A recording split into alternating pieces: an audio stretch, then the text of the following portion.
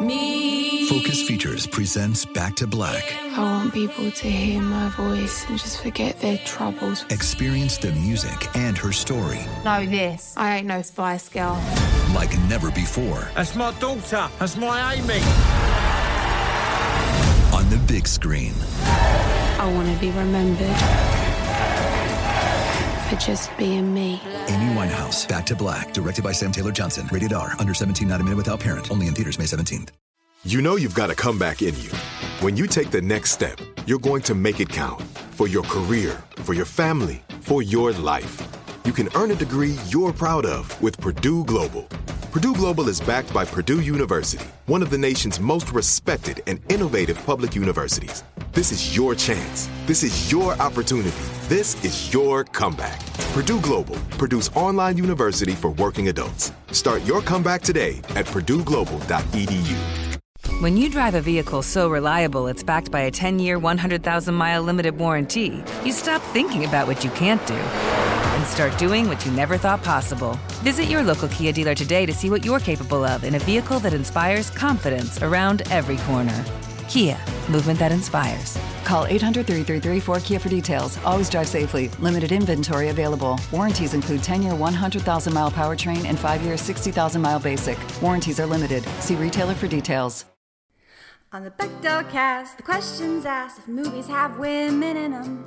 Are all their discussions just boyfriends and husbands, or do they have individualism? The patriarchy's effing vast. Start changing it with the Bechdel cast. Hello and welcome to the Bechdel cast. My name is Caitlin Durante. My name's Jamie Loftus. Yeah, we're doing our last names now. Because of someone who's in the room who can't speak yet. Right. This is the power part of just like, you can't talk yet.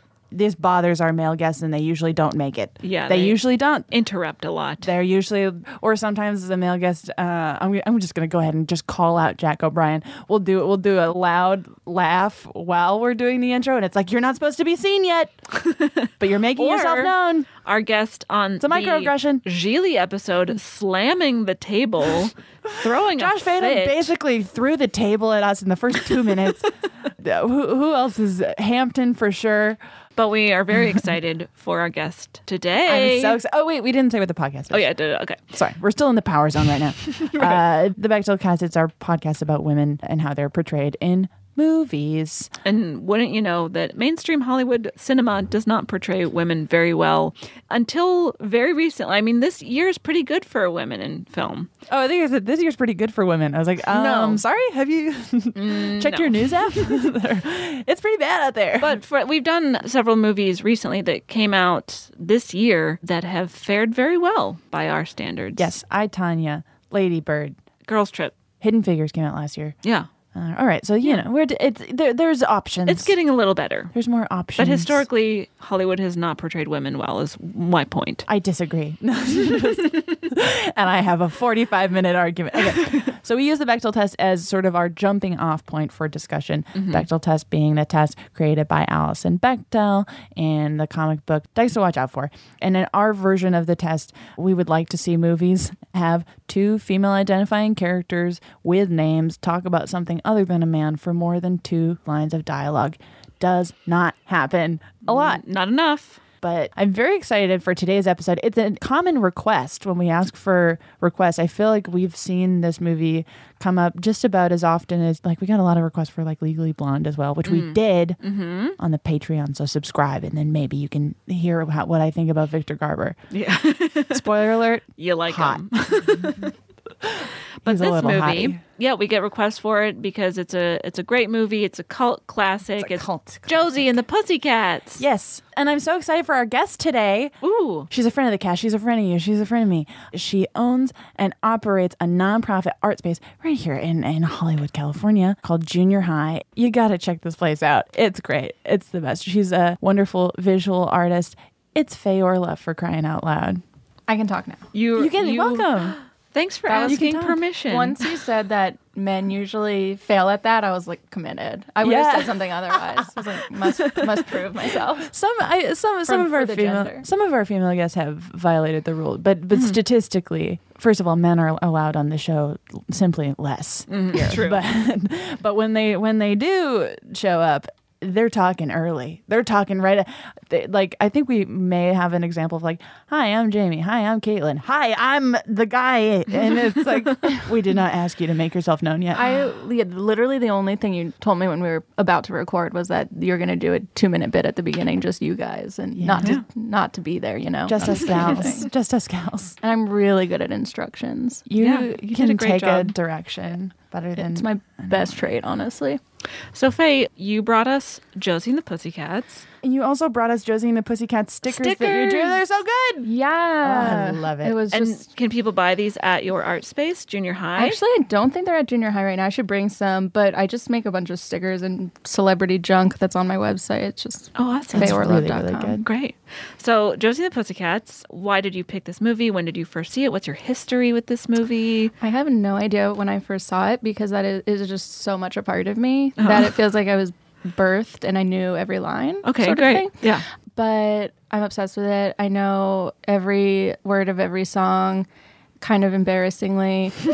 They did that. I don't know if you guys saw it at the Ace Hotel. They did like the full cast Q&A and the band played like that did all the recordings I with didn't like know that. letters from Cleo, like the singer. Whoa. It was so cool. You were there, right? Oh, yeah. Yeah. Like, I remember that being... Aggressively there. I remember those Insta stories. Yeah. Fully, the artist was present that night. Yeah. That was like a dream come true. I think Josie and the Pussycats might be my favorite band. They are very real to me. Yeah, sure. I'll allow it. No, they're the best. And they've released a vinyl of all the songs, and then there was a mini like 7-inch Du Jour single for Backdoor Lover. Yeah. Wow. I should have brought that. Well, I'll show it to you later, but it is good marketing. How are you familiar at all with the comics that it was based off? Yeah, I would read Archie all the time as a Okay, kid. cool. And that was like my big gift. My parents would ship me away to Jewish sleepaway camp for a month every summer. And I would just wait till like week 2.5 and I'd get a package of Archie comics. Oh, yeah. Like, Oh my it's God. worth it. Are you into Riverdale, the show? I started watching it and I just like haven't had a ton of time, but I'm into whichever Sprouse twin that is. Cole. Yeah. Yeah. I personally prefer Dylan, but I think Dylan has the- like the longer hair, right? Yeah, he's the thick twin. Yeah, he's cute too. I'm here for the thick twin. If there's twins, I'm going for the thicker twin. It's good to get that. Just know that right off the bat. The thin twin. All right. We got the thick twin. You got the thin twin. I'll write a song about it. Please. And then you'll really know how I feel about twins. Jamie, when did you first see the movie? On Christmas at your house? Uh-huh. Yeah, because You're Caitlin and I welcome. do spend all major holidays together.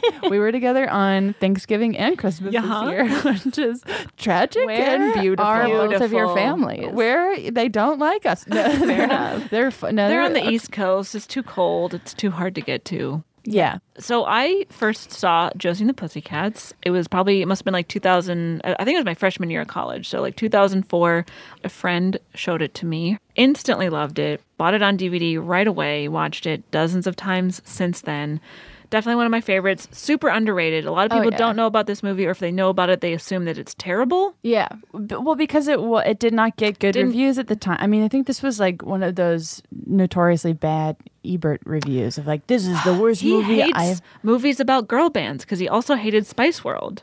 Really? Yeah. Well, Spice World, he did hate to be Spice fair, World. is really bad. But It's it's bad, one of but my it's favorite so movies funny. of all time. It's bad, but it's Great? also good. Question mark. Yeah. I wish it was more popular so I I had think- more opportunities to whip out the fact that I do know every dance from that movie. Oh my God. So mostly I just perform solo to myself, but Of course. yeah. Yeah.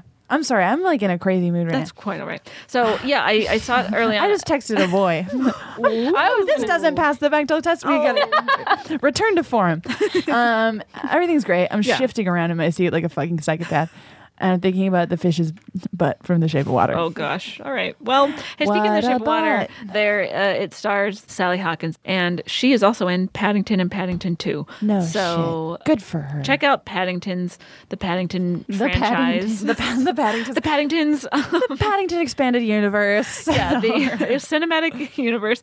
Anyway, so, yeah. Cinematic universe. Do you know if Paddington 2 is canon? Or Paddington 2 Paddington is canon, 2 right? is 100% canon. Okay, I can't relax. even can't believe you would question this. Caitlin's about to like throw some furniture, and I feel unsafe at this time. Okay, so Josie and the Pussycats. I was like, what are we talking about? Okay.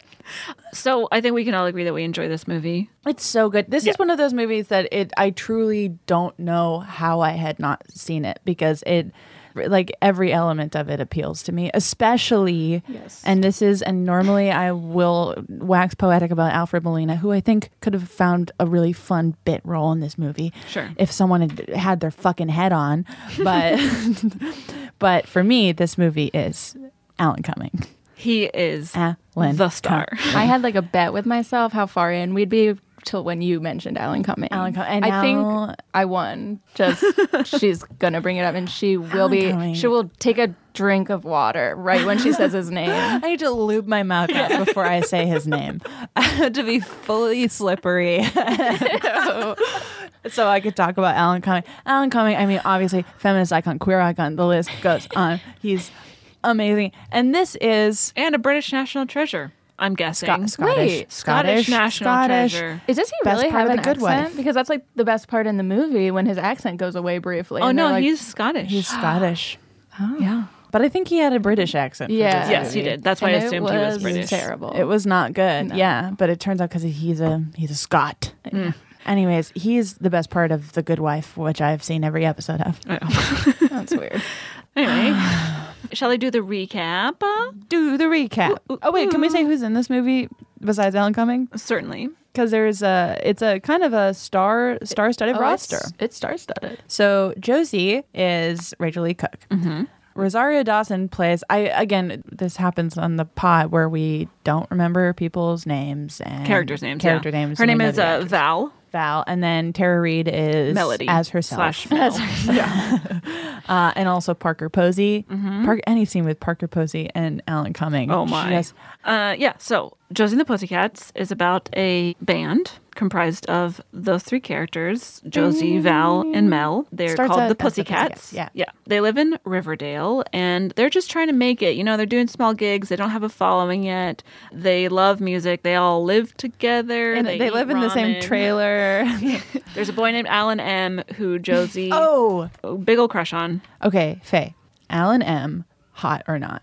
Not hot. He literally wears flip-flops. Thank you. He's a disaster. Okay, he He's doesn't a mess. have good fashion, but he's got a cute little I don't think face. anyone's attractive if I've seen their feet. I understand that, yeah. Caitlin is because we've watched Josie and the Pussycats together twice now, and she stands out for Alan M every time. She's like, no, he's hot. He's a good dude, Alan M. He's all bangs. I mean, his haircut is very much of that I mean, time. he can't even He's a fix his own mess. truck. He has to get a woman's help. Like, is that which supposed to be we'll hot? talk about One of Caitlin's favorite tropes. Yeah.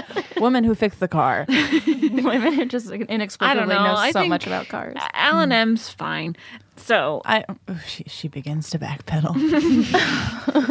Alan M not hot. Alan M Good guy, not mostly hot. I'm pretty sure he has a leather bracelet on in 90% of the movie. I used to wear a sweatband all the time that said I have issues. Is that from Hot Topic? I got it out Oh my god.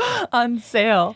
I almost feel like you should legally be wearing that still, just to warn people. It's basically it was a medical band. I just didn't know it. The font is crazy. There's all these pictures of me and my grandma. I'm wearing a back brace with my fucking thing that says I have issues. And my grandma she has this smile on her face where she's just smiling, but you can also tell she is making fun of me by making me have a photo taken in that moment in time. She's fully attacking me. Well, I look like shit. Listen, I was 12 and I looked like absolute shit. Sure. I have issues. You've got issues. I have issues. Well, so do the Pussycats, because they amazing. Simply, we're back on track. Yeah, that was an amazing segue. Thank you so much. You do this professionally.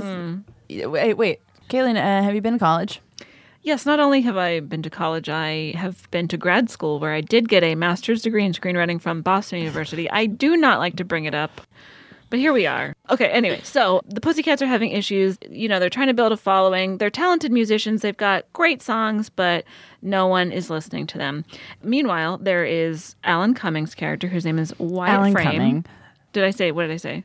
No, Alan Cumming as himself. Okay. Amy just took that as a moment to repeat the name Alan Cumming to herself. Got it. That's all that was happening. I have to do it every couple minutes or I'll die. It's a contract thing. It's actually what it said on the inside of your sweatband. Resuscitated.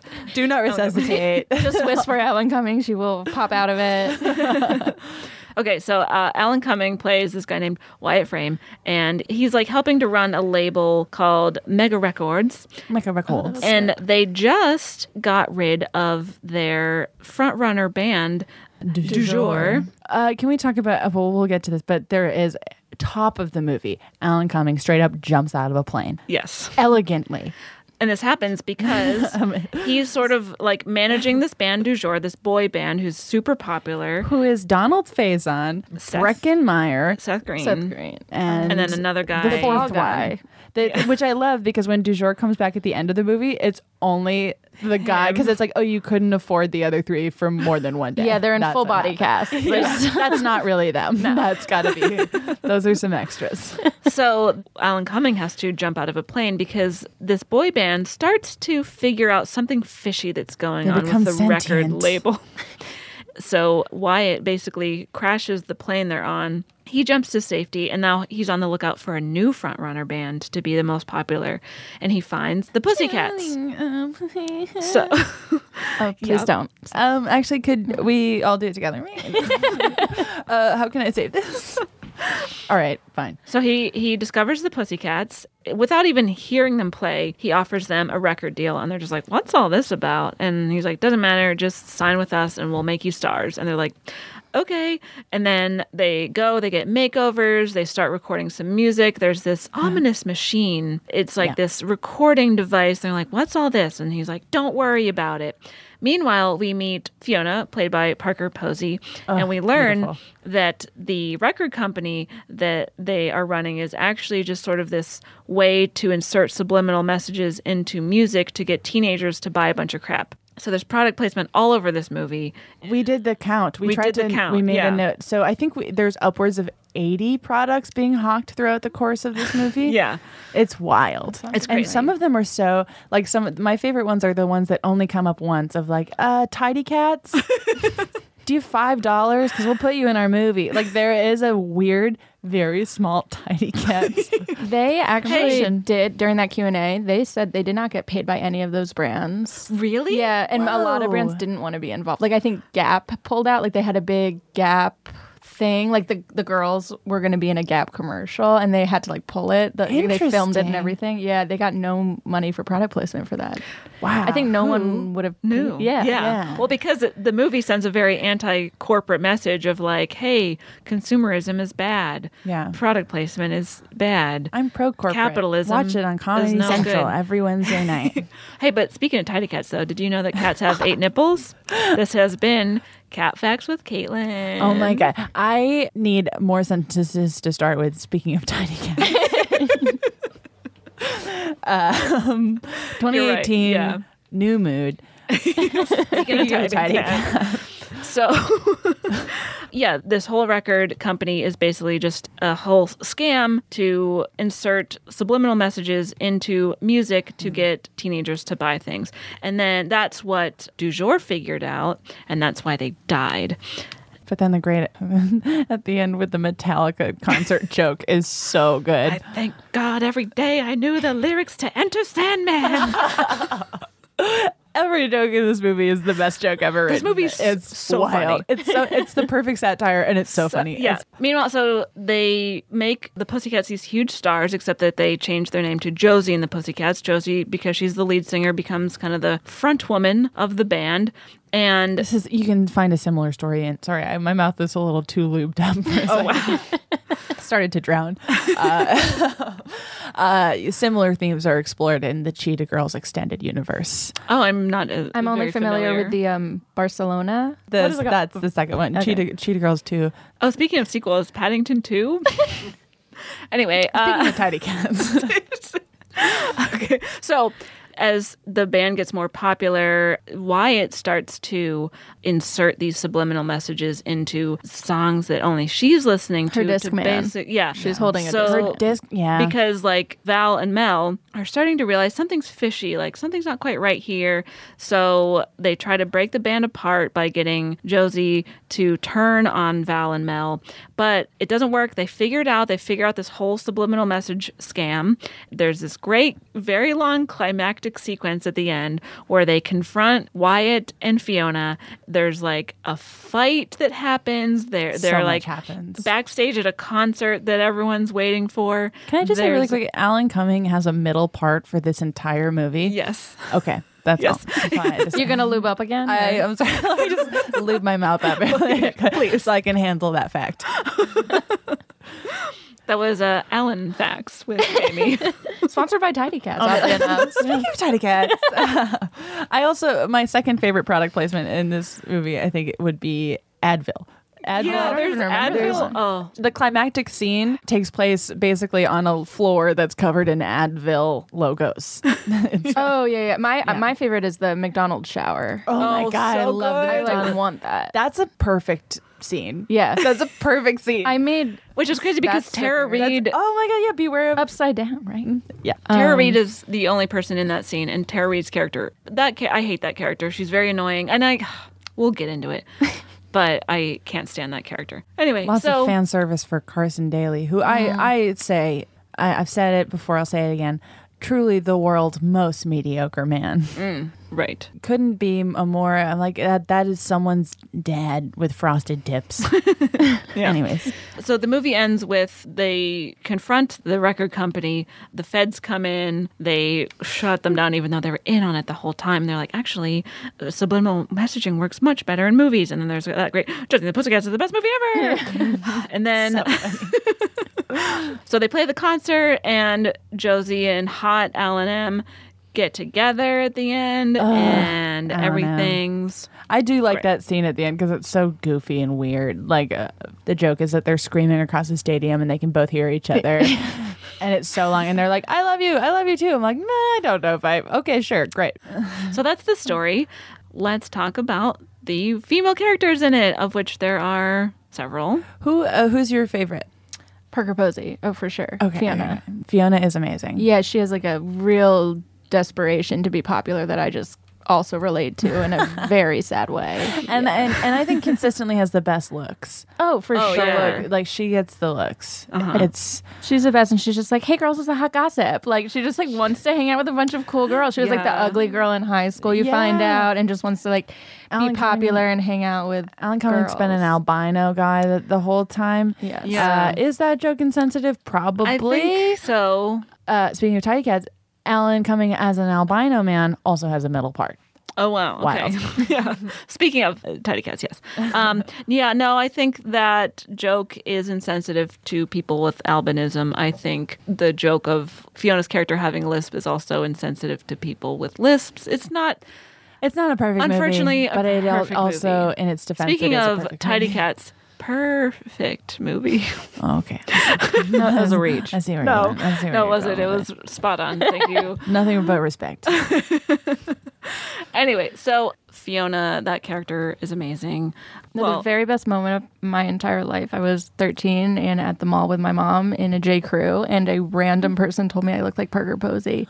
And I remember like what the leather gloves next to me looked like. Like I was just shaken. I was like, and I don't look like her is the thing. You imprinted. So I was just like, that's the best moment ever. I still think about it when I'm sad. That's my happy place. Wow. That J. Crew. Once when I was little, my family went to Martha's Vineyard. We could only afford to go for 2 days every 2 or 3 years because it's rich people shit. But we would go. And one time when I was very young, like 5 years old, I grabbed onto what I thought was my mom's leg in an ice cream shop, and it was Uma Thurman's leg. Whoa. And she was straight up disgusted with me. She was like, whose poor child is this?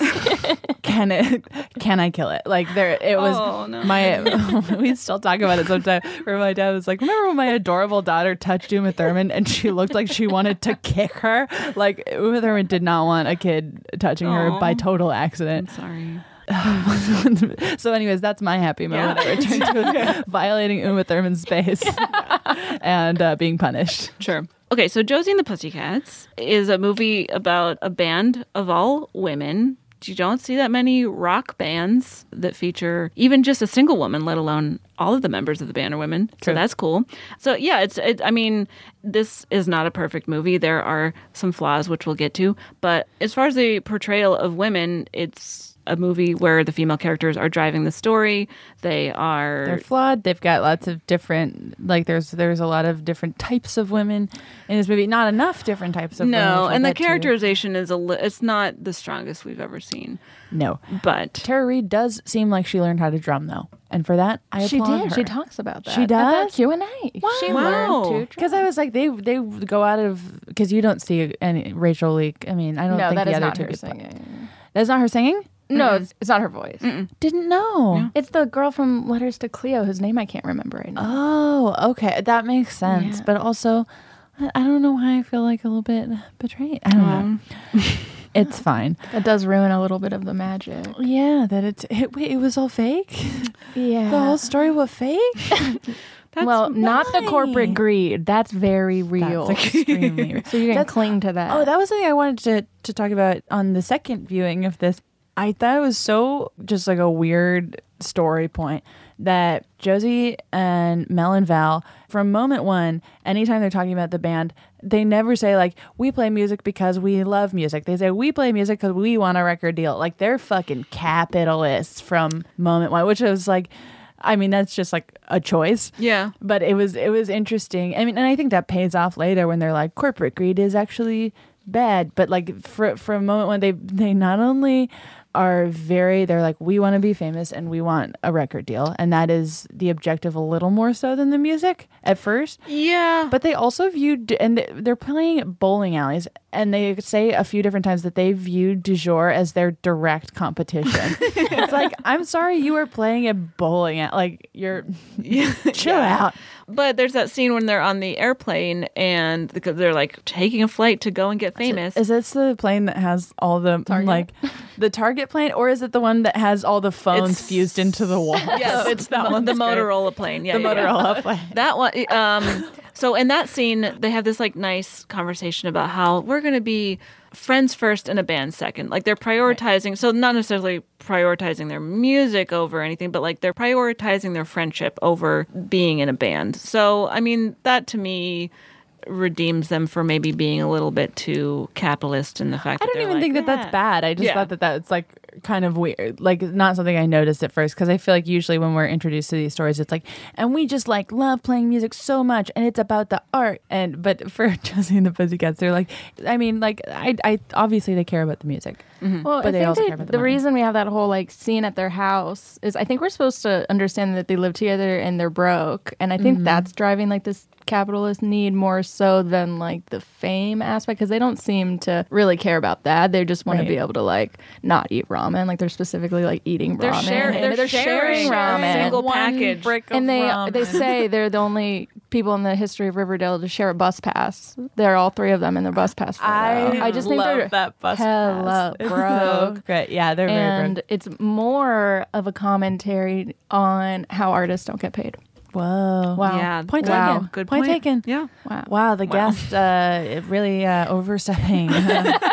Interesting choice. No, it's fine. I've been displaced and I quit. And actually, see you later. This is the first time in my life I've ever been wrong. It's a hard day for me. There's a couple things I want to mention, things that I did not enjoy about the movie. One is the trope that drives me nuts, where a movie to show that the girl is not like the other girls. She's good at fixing cars. We see it in that stupid Julia Roberts movie about running away from your wedding. And Pretty Woman. She knows a lot about cars. Oh, really? I haven't haven't seen done that in a Pretty long Woman time. yet. I need to rewatch Pretty Woman. Yeah. Megan Fox. Megan Fox and Transformers. Although there's a good case to be made there, but whatever. Sometimes when it happens, I am totally fine to accept it, like in I, Tonya when that happens, or in Hidden Figures when it happens. But to me, like nothing about her skill to being good at fixing cars doesn't pay off at any point in the story, or it just feels like it's tacked on to... In this movie, it's weird, and I don't think ever comes back. And I feel like that is like kind of cinematic shorthand for like, she's a guy's gal. She can hang. Mm-hmm. And I think that's all that we're supposed to take away from that. And it's just, because in that scene, it's kind of lazy writing. It's Alan M's car, and he's like, well, my truck died. You got to help me fix it. And they're sort of like kind of flirting and bonding during that scene while she's fixing He is straight up playing guitar, acoustic guitar, barefoot, as she fixes his car. He's awful. Yeah. If anyone shows up and starts playing the acoustic guitar at me, I'm fully upset. At me. You can't just play it near me. You're playing it at me directly. I would love to link in this episode the Bandcamp extension for my ex-boyfriend who wrote the full album Your Body Is Dumb after I broke up with him. Never play the guitar around me. I'll scream. I'm sorry. The boy you texted earlier was a drummer, so... I didn't even know that facet of his personality. You can drum around me. That's fine. Okay. I've never had an issue with drummers. People... It's acoustic guitar. No, I had the same ex-boyfriend thing. It was like... And kind of the bass. Went home from college, saw him over the summer, literally asked if while we were like hanging out, just sitting like by his car in a suburban town in Maryland, if he could take out his acoustic guitar and play something. And I was like, I guess... Oh, I'm bone dry. Yeah. I'm basically a eunuch. If you play I've never. If you want to make someone less horny than they've ever been in their life, and I would say I'm on a pretty high horny percentile if we're surveying the country. You're constantly lubed, I will say. I am fully lubed at all times, but. Man, if you're considering playing the acoustic guitar, you're doing it for you, and it's so clear when you're doing that. Do you mind if I play my guitar? And it's like, no. You know who doesn't do that? Drummers, because they would also look crazy. Yeah, that would. You mind if I just bring my little rubber pad out and start? I have a great track record with drummers. My high school boyfriend was a drummer. Oh, good. Yeah. And you were a clarinetist. Shout out to oboe. Excuse me. Yes, it's okay. You can. Be I was a clarinetist. Okay, we're all. I too clarinetist. Really? That's why I got confused. Oh, I was a double reed girl. Not to brag. Sorry, just the one for me. Is harder. Single reeds for me. We should probably be in a band. 2 clarinets and an oboe. We've got Josie and the Pussycats, Jamie and the Tidy Cats. Oh my God, it's perfect. Oh my God. 2 clarinets and an oboe. I like that kind of physical response. My blood pressure just like rose. Wow. Okay. Wow. So anyway, more about the movie. Sure. Another thing that I didn't necessarily pick up on that much until this sort of watching this movie through the Bechdel cast lens was the fact that the band, so Josie, Val, and Mel, are all really mean to their manager's sister, whose name is Alexandra. So they have there's a character named Alexander. He is their band manager, and then his sister, played by Missy Pyle, Alexandra. Like, they do a lot of like body shaming to her. They're like, she comes in and they basically call her fat. They're like, oh, did you lose weight or something like that? She's at one point like putting on lip gloss, and Val is like, oh, that lip gloss won't hide your mustache. Like, they're like really cruel to her in a way that I don't understand why this is, and it feels really unneeded. And bizarre. It's a very bizarre choice. But like, I would almost, to the point where I'd almost rather, and I know that this is like Archie canon or whatever, but like, I would almost rather that character not even be there than her be there and only be used for the things that she's used for. Because it really is like there's no consistency with her other than like, she hates, like, she's like jealous. She doesn't even like work for them. She's just around. Yeah, she's just around. And mean, and like she's only driven by, and I mean, listen, I can relate to living a life driven by spite. But it doesn't make sense with the story. It's weird. They do like kind of bring it up. They're like, they say to her, "Why are you here?" And she says, "I was in the comic books." It's very fourth wall. Which is weird. It's a funny joke. But the fact that the way they treat each other, like, But if you're that aware of how you're adapting it, then it's like, do a better job with that character. Yeah. I mean, it was 2001. The body positivity movement wasn't popular yet. So, there's lots of body shaming in this movie. And it's just a glaring thing in an otherwise perfect movie. So It's so easy to insert the trope in a movie of like girls being petty and catty toward each other, and it really bugged me this time around seeing it. I'm interested in your thoughts on this, ladies. For Val's character played by Rosario Dawson, I feel like, and it made me think about, because she's the only woman of color in this movie at all. I think so. about right. Is that true? Well, that's depressing. And I feel like her character is like underdeveloped in comparison to the other two in the band. Obviously, Josie's going to be the most characterized. She's the protagonist. Right. But I feel like there is a tendency, especially when she's already being presented as a token character, like she's the only woman of color we see on screen, that the movie kind of like sabotages characters like this. I think it happens in The Craft a lot as well, where the one woman of color we see, she gets less to do, and mainly what we know about her is that she is supportive of the white people around. Like that's really all we know about Val. Like, and she's integral to the plot, obviously, but like Tara Reid, like she has a very distinct character, and it's like she's a doofus. So She's annoying. all, we're gonna get a 45-minute scene with her and Carson Daly, and I'm gonna love every second of it.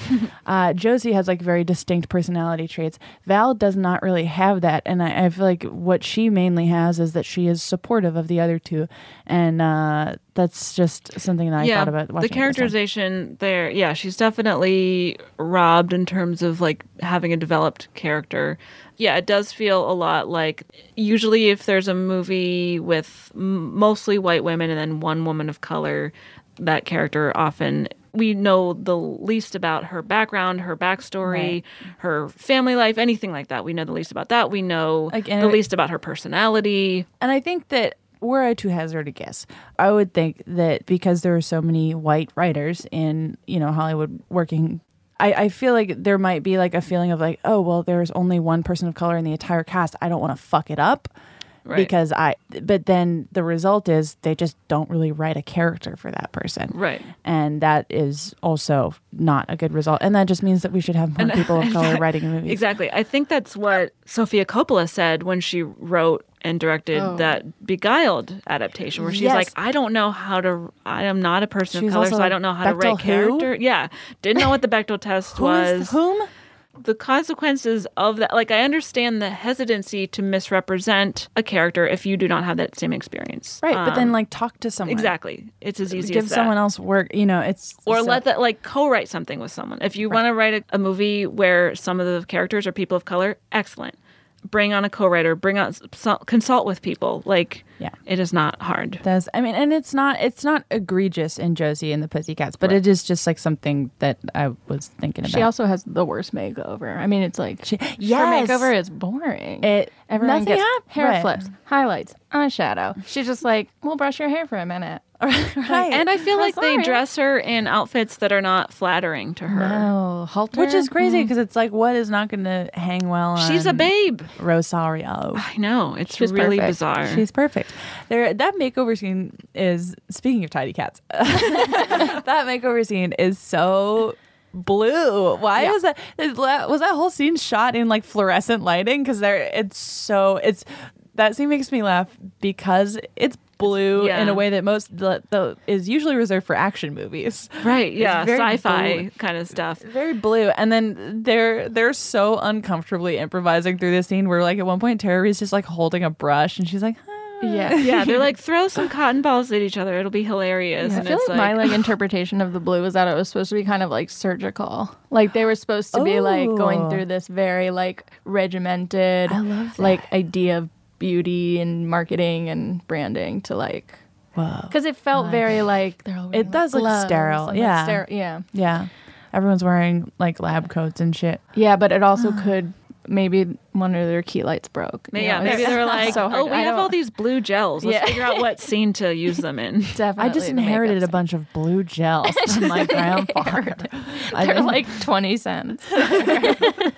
I'm fat with blue gels right now. We have got to use it. And I also, do you think, and do we know, because you know so much about canon, were they friends? They don't seem like they ever spent a moment together outside of the set of Josie and the Pussycats. The actors? Yeah. No, they made that very clear during the Q&A. Well, You can Tara feel Reid that was in the movie. Incredibly drunk or incredibly something, and just kept bringing up, like, she was like, we haven't really seen each other since then, but that was such an incredible time, just like over and over. It's like, that was your time. Yeah, that was your time. Okay. Oh, God. Wait, can we just talk about her character for a second? Because, like I mentioned, she's just, I don't even know what they're going for. She's she's this character who's like, she loves rainbows and puppies, and she, just wants everyone to get along, and, she's got a heart of gold.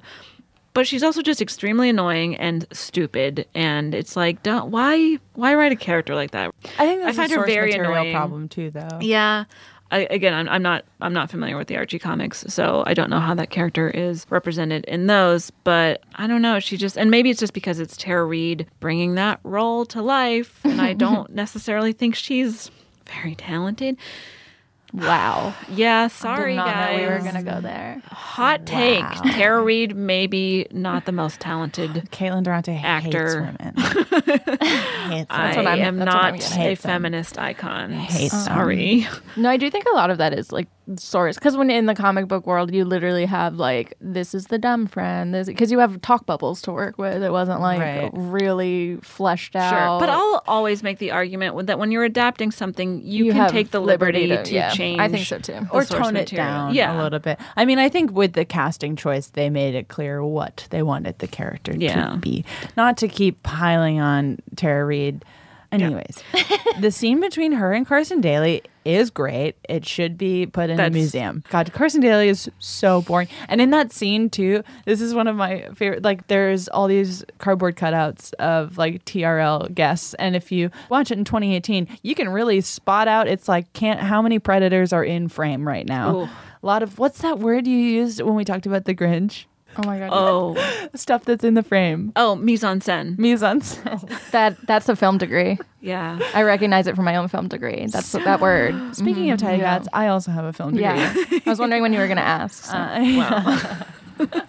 Mise en scène. The mise en scène in the Carson Daly scene is full of what we now know to be sexual predators. There's no less than 4 Johnny Depps in that film. There's a ton of Johnny Depps. There's a ton of Matt Damons. Also, Aries Spears, problematic guy. There are a number of like peers of ours, I've never comedians. Heard of Aries Spears. He was on Mad TV for a while. Yeah, okay. There are several. He did a Cosby impression. That was like his he did claim a Cosby to fame. impression. Oh, yikes! Yikes! Doesn't Tough age break. well at all, of course. Tough and then, break. as a person, comedian friends of ours will like post something on Twitter, and he will then troll them a lot for like stuff that they've said. He's not a good guy. Feminist icon. Aries Spears. Slide right into our mentions, Aries Spears. Yeah. I dare you. I'm kidding. No, I really don't want any conflicts. Please don't. Don't talk to us. Do not. I just want to quickly talk about the Alexander character, their band manager. One, he physically strikes his sister, apparently more than once in a day, because he kicks her in the shin or something like that. And she's like, ow. And he's like, oh, I'm sorry. My bad. That was an accident. But that was twice in one day, huh? So he's like repeatedly hitting her. Another weird choice. Why do we see this choice being made of a man physically striking a woman? And then later on, this guy's a piece of shit, because later on, they're all in a bathroom after Alan Cumming has been like, here, have a record deal. And they're like, in a Starbucks bathroom. Yeah, they're in a Starbucks. And they're like, this is suspicious. This is all happening really fast. And Alexander comes in and he's like, what if you're like having a band meeting? I should be here. And they're like, this is the ladies' room, which like, why do we have to have separate restrooms? Anyway. Well, 2001. 2001. A Space Odyssey. Same year as Shrek. Speaking of tidy cats. You thought I was going to say 9/11, but I said Shrek. Yeah. So, and then they're like, well, get out of here. This is the ladies' room. And he's like, what? It's nothing I haven't seen before.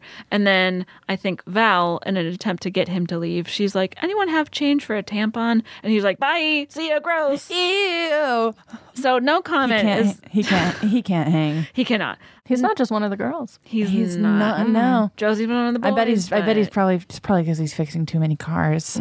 Well, it's probably something. It definitely has to do with a car. I wish busy. He is fucking the tailpipe of a car, and it's no, not a tampon in sight. No tampons. I think if we just all had, if men hung unused tampons around their room, kind of like dream catchers. Oh yeah, that would be nice. That'd be nice. And then if you wake up and there's a bloody tampon hanging in a man's room, it just means that they had a dream.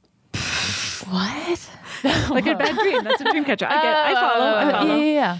I think that like mobiles that go over babies' cribs should actually just be dirty tampons. Not dirty.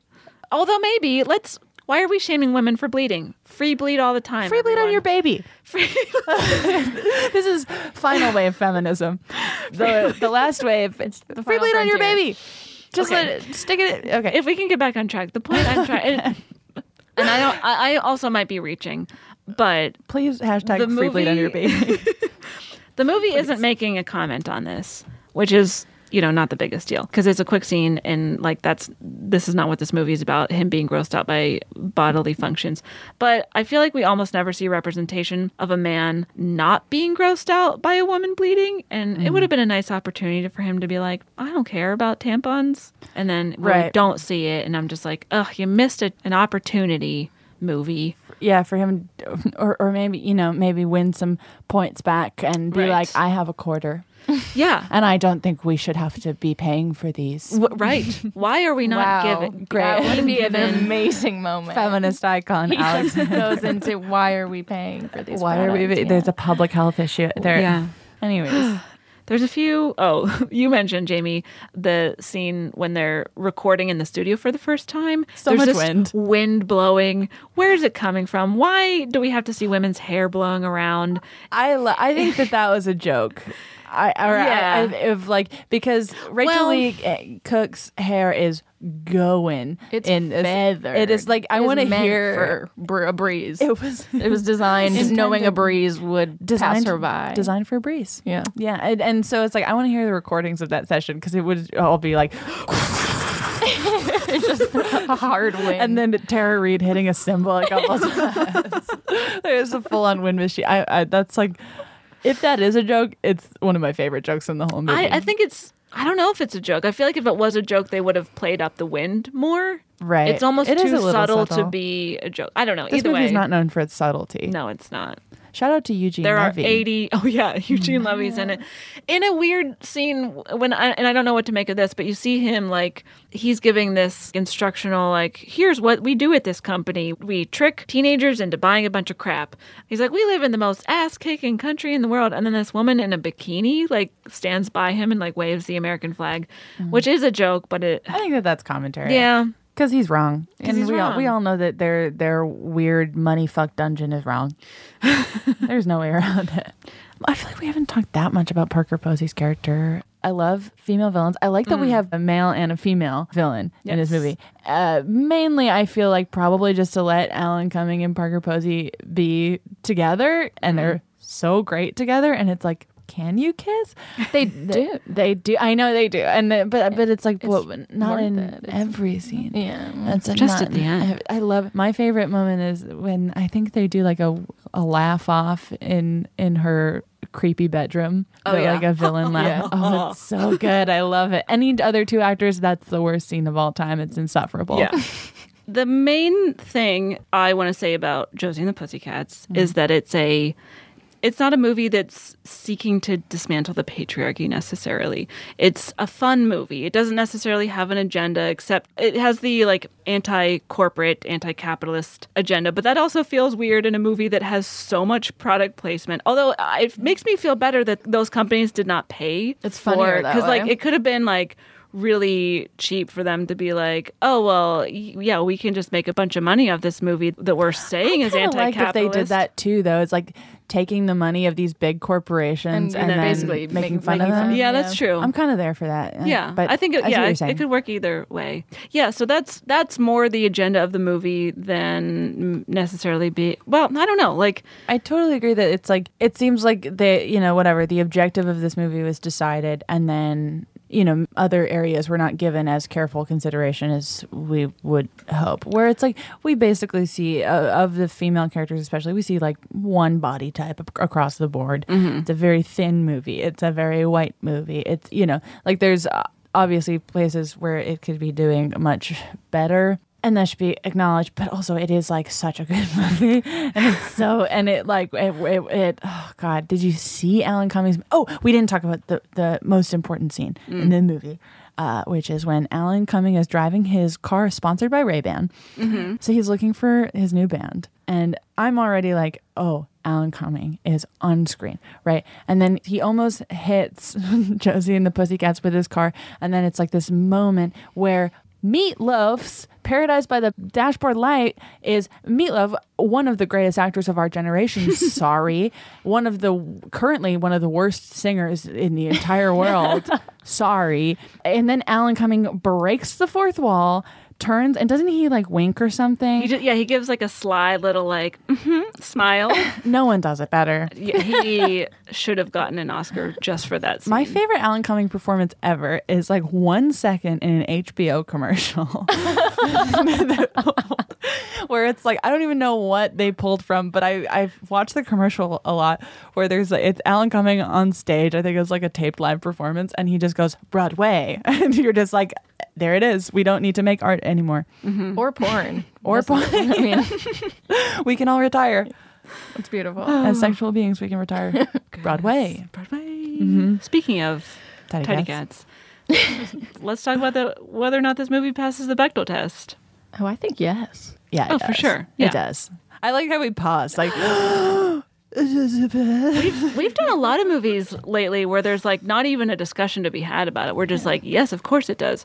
They talk about their music a lot. And friendship a lot. Friendship and And there's a lot of female characters. Well, we didn't really talk about the friendship aspect, but I do think that it is great to see female friendship portrayed in a way that is like very supportive and loving throughout, because it's like the corporate Alan Cumming and Parker Posey try to like drive a wedge into the friendship, and they can't, because they do for like a quick moment, right? But I mean, that's like with weird science, but it's like, there's never a moment in the, like, even when there's never a moment which is not manufactured by these villains that tears them apart. It's all a very strong friendship. Yeah. Cheetah Girls, a little bit different. I have no idea what Cheetah Girls is. Really? The Disney movie? Is it a Disney original? Raven Simone. Yeah. And the girl who went on to date Rob Kardashian from 3LW. And then the other girl from 3LW. And then the white girl. Yeah. Wait, is it a Disney Channel movie? Yeah, it is. Yes. It is a DCOM. Okay, that's why I have original movie. I've never seen a single Disney Channel. You've never original seen? movie. I don't think I've ever missed one. I should start my own podcast, just me watching DCOMs. Ooh. I would love to hear. Wow. I have to skip Smart House. I'm still scared of it. Are you still scared of Smart That house House? has so much power over them. The thing about that house is that it was very smart. By the way, Aristotle is in the corner giggling his little face off. All right, he can take over hosting the Smart House episode. Who was the male star of Smart House? Wasn't it this?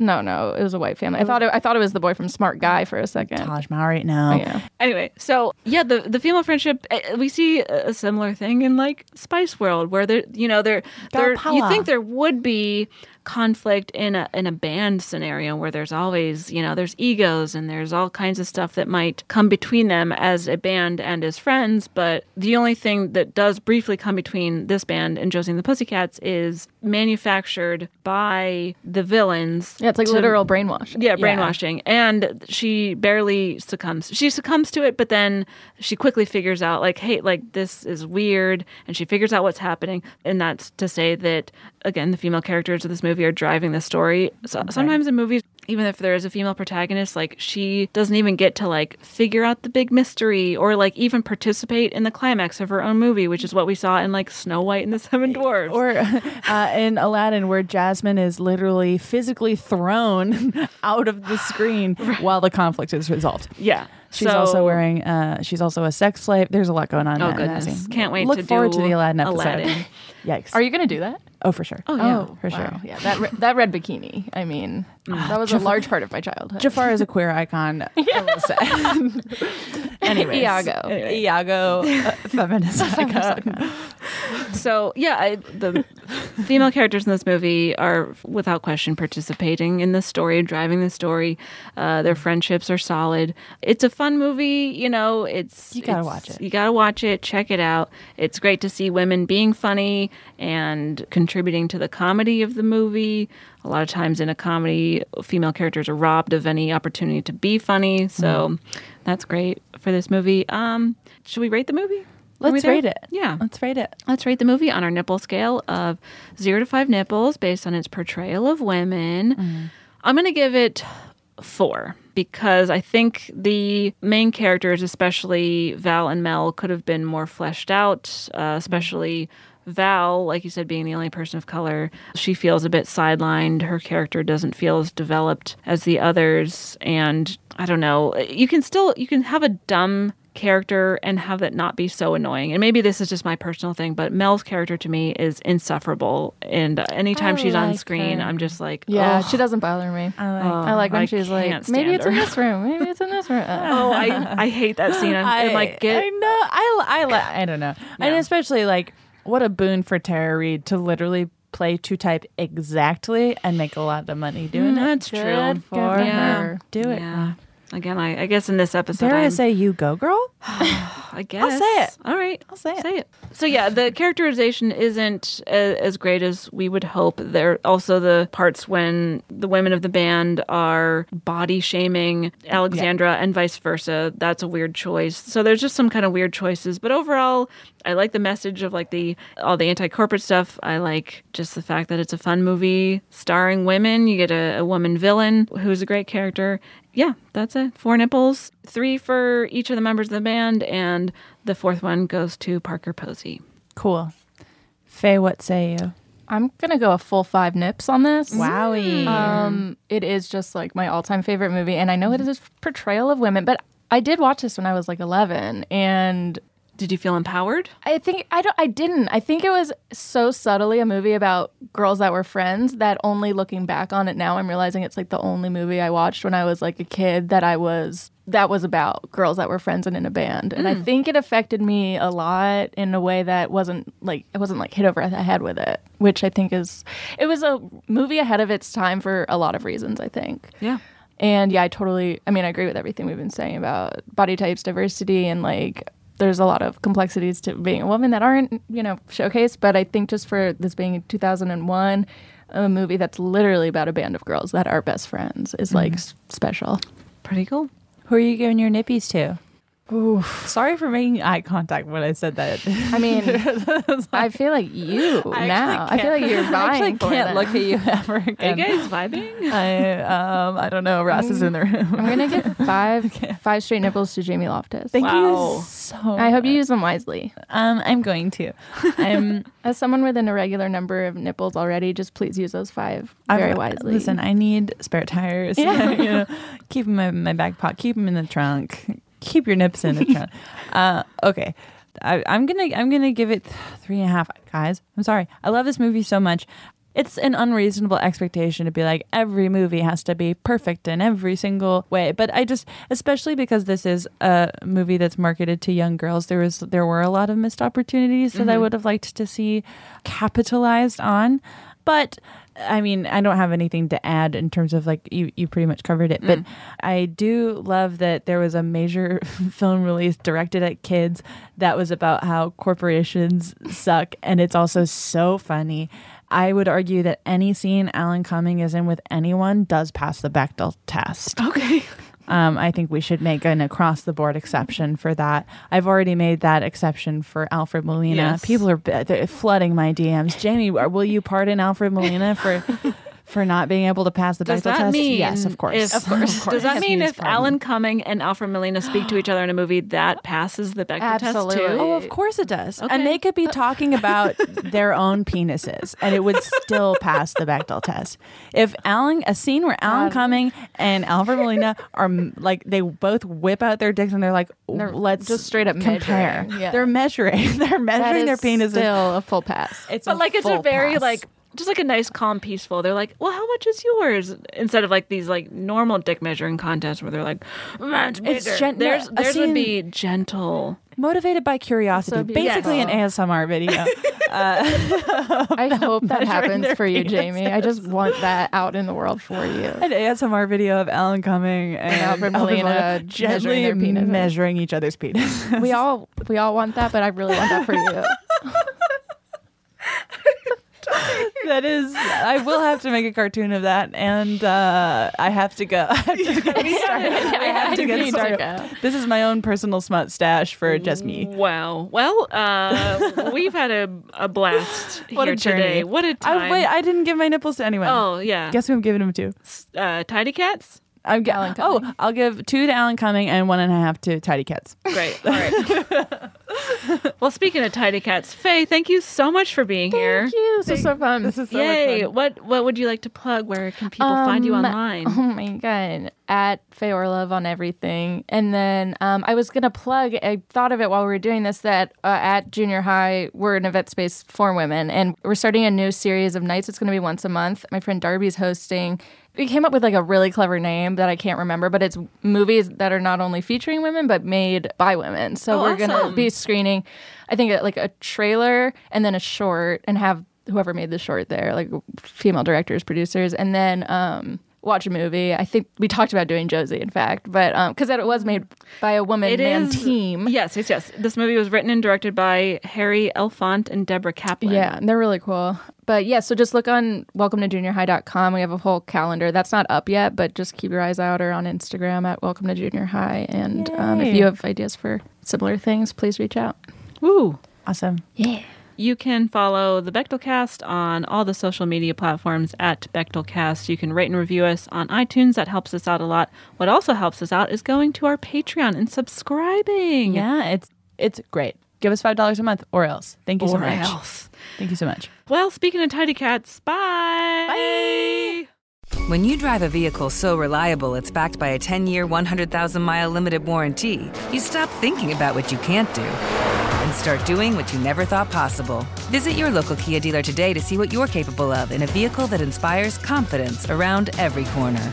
Kia, movement that inspires. Call 800-333-4KIA for details. Always drive safely. Limited inventory available. Warranties include 10-year 100,000-mile powertrain and 5-year 60,000-mile basic. Warranties are limited. See retailer for details. Bean Dad, The Dress, 30 to 50 Feral Hogs. If you knew what any of those were, you spend too much time online. And hey, I do too. 16th Minute of Fame is a new weekly podcast hosted by me, Jamie Loftus. And every week we take a closer look at an internet character of the day. Who are they? What made them so notorious? How did the internet or the algorithm choose them? And what does a person do when they're suddenly confronted with more attention than the human psyche can handle? Listen to 16th Minute of Fame on the iHeartRadio app, Apple Podcasts, or wherever you get your podcasts.